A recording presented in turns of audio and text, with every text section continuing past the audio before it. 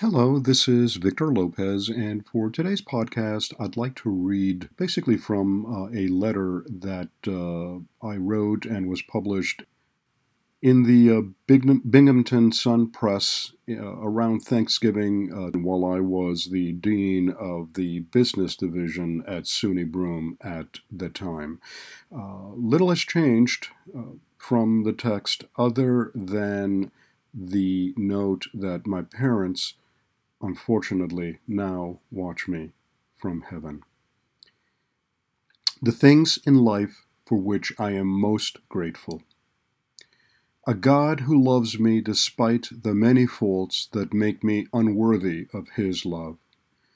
A wife who has been my best friend for three-fourths of my life, even when I have been so much less of a friend to her than she deserves.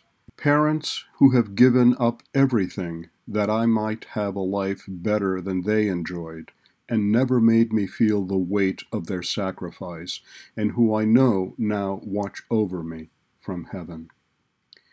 Grandparents who imparted through their example values that include prize your good name above all other things.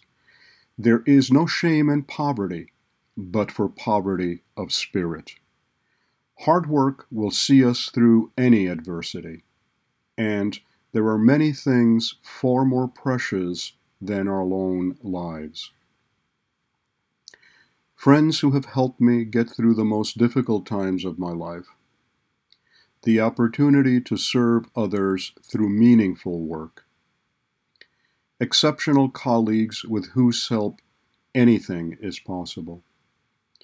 Teachers in public and private institutions that instilled in me a love of learning through high school and beyond.